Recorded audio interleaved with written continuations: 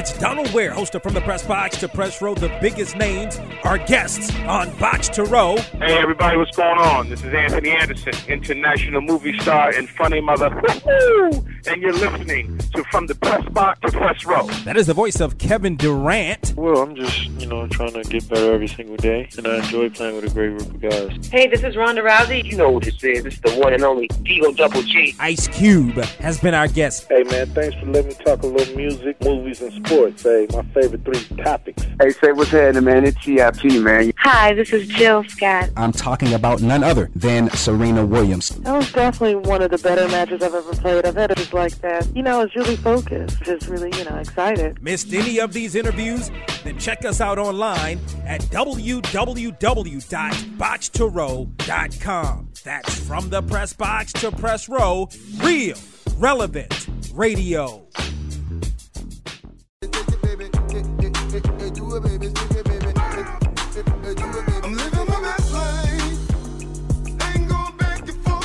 You're locked into the HBCU Football Daily Podcast for today, Monday, June 22nd.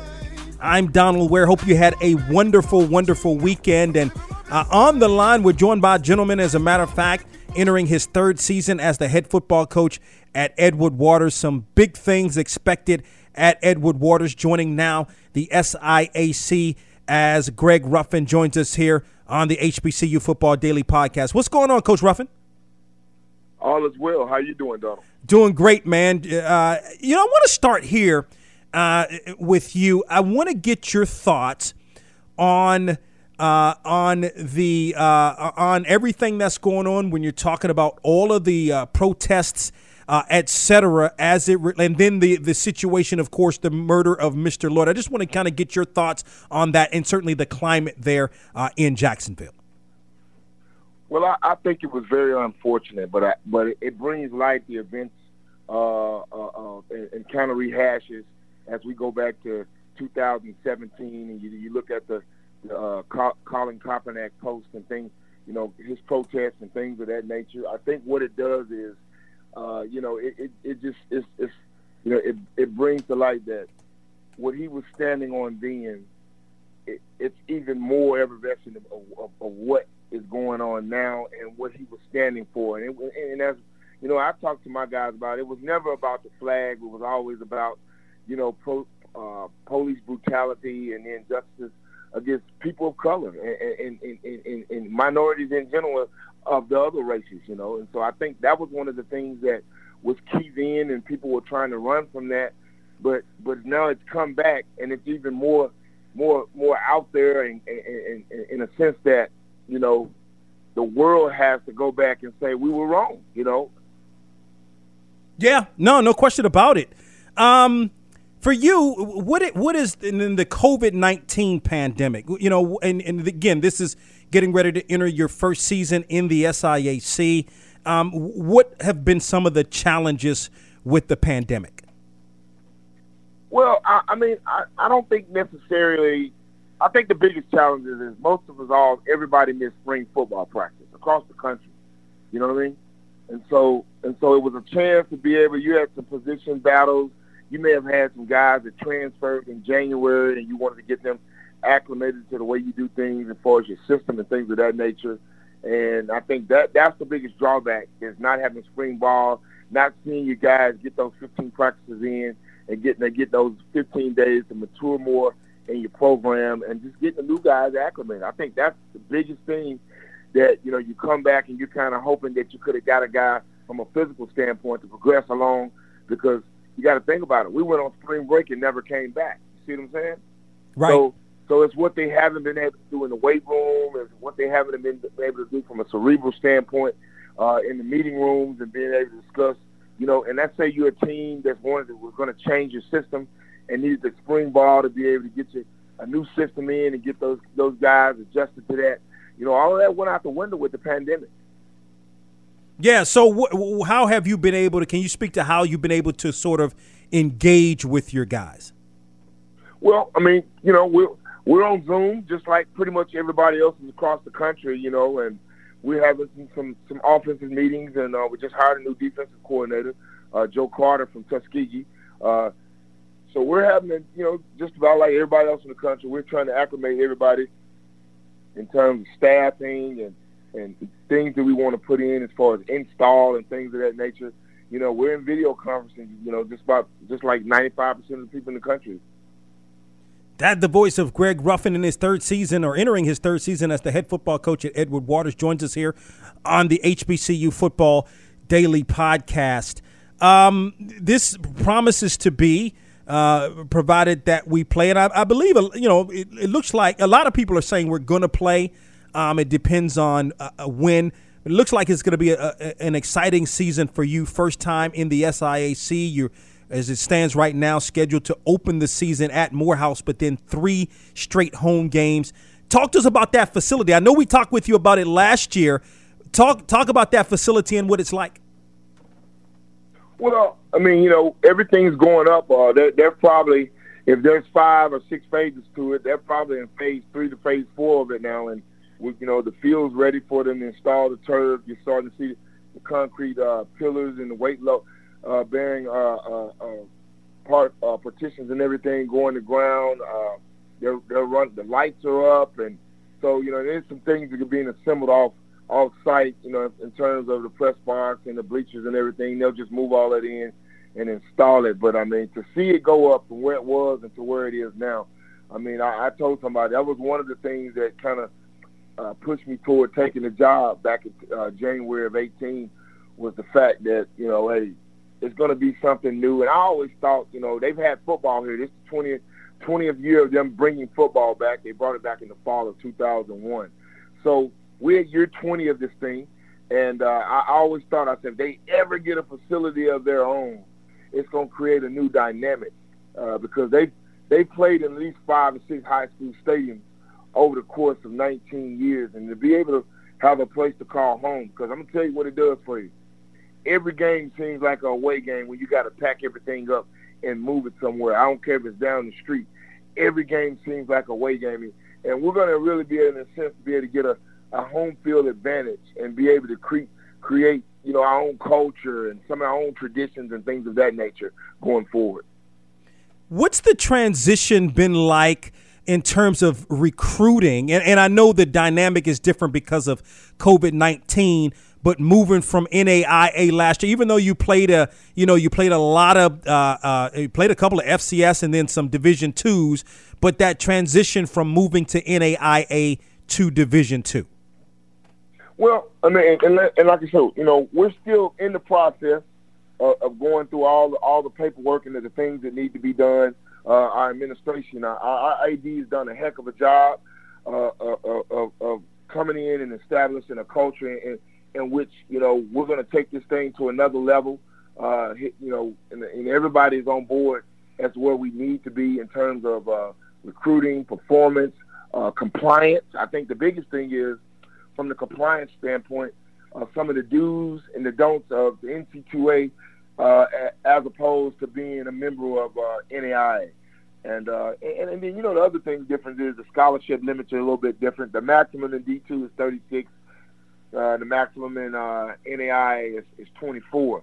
So, I think the biggest thing is, we played against some people last year and, that had that 36 and, heck, we playing well. We played Tuskegee 27-26 ball game.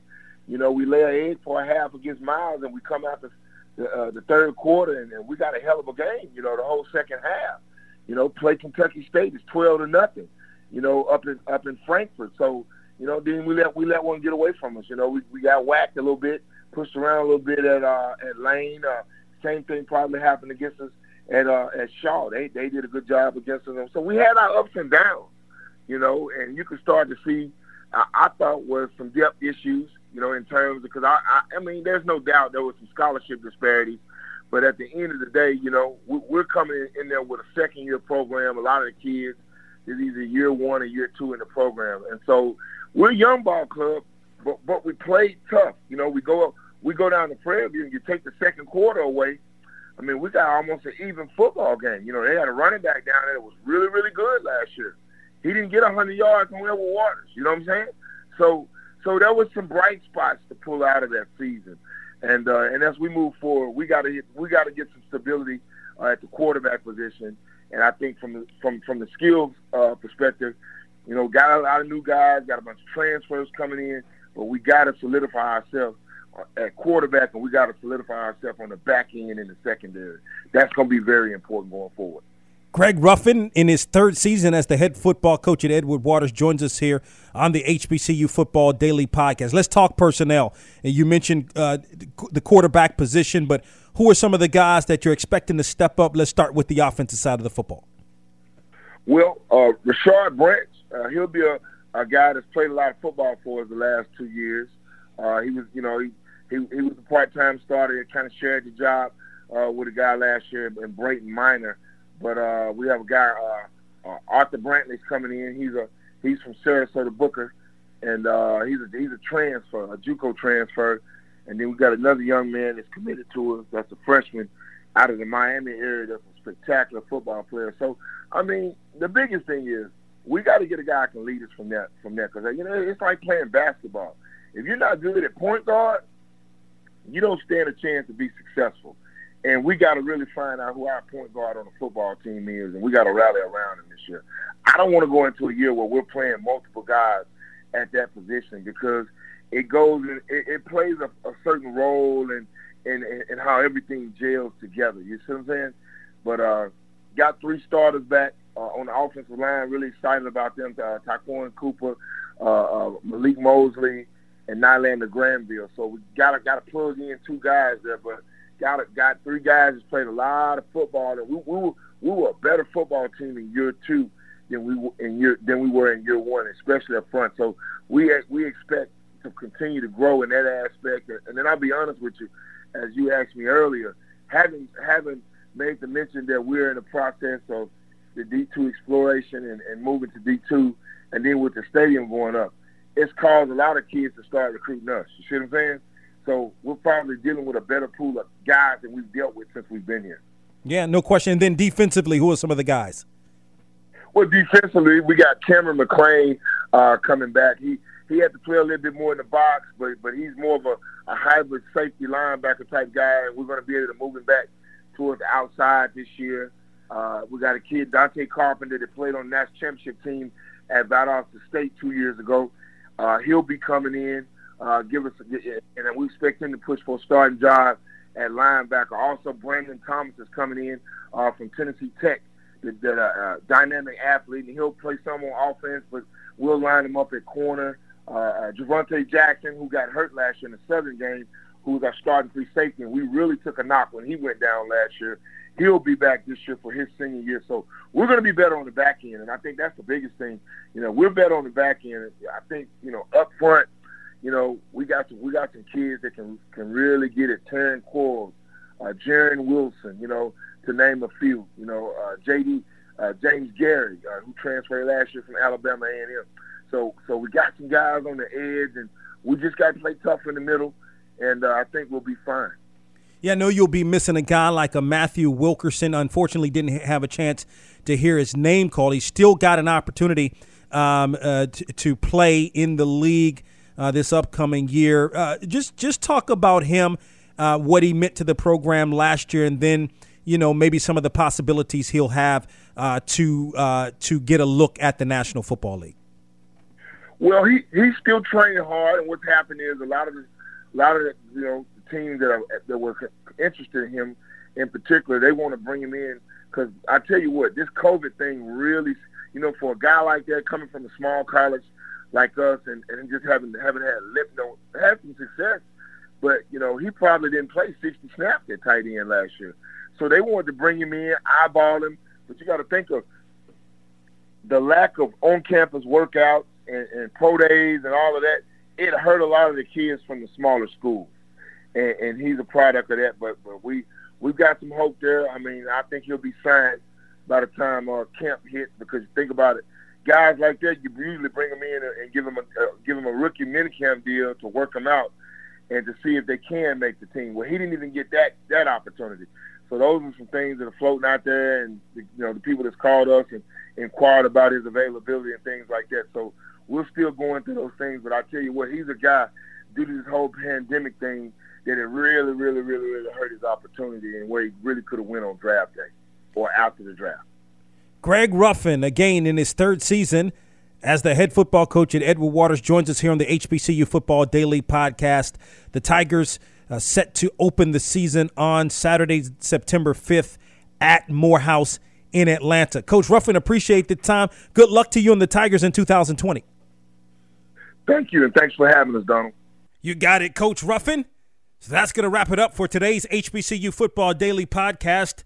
On tomorrow, we're going to go and preview Texas College. We'll preview Texas College on tomorrow. Don't forget to tell a couple of friends about the HBCU Football Daily Podcast, where you can download and listen at our website, boxtorow.com, where you can listen at iHeartMedia and iTunes as well. Talk with you tomorrow.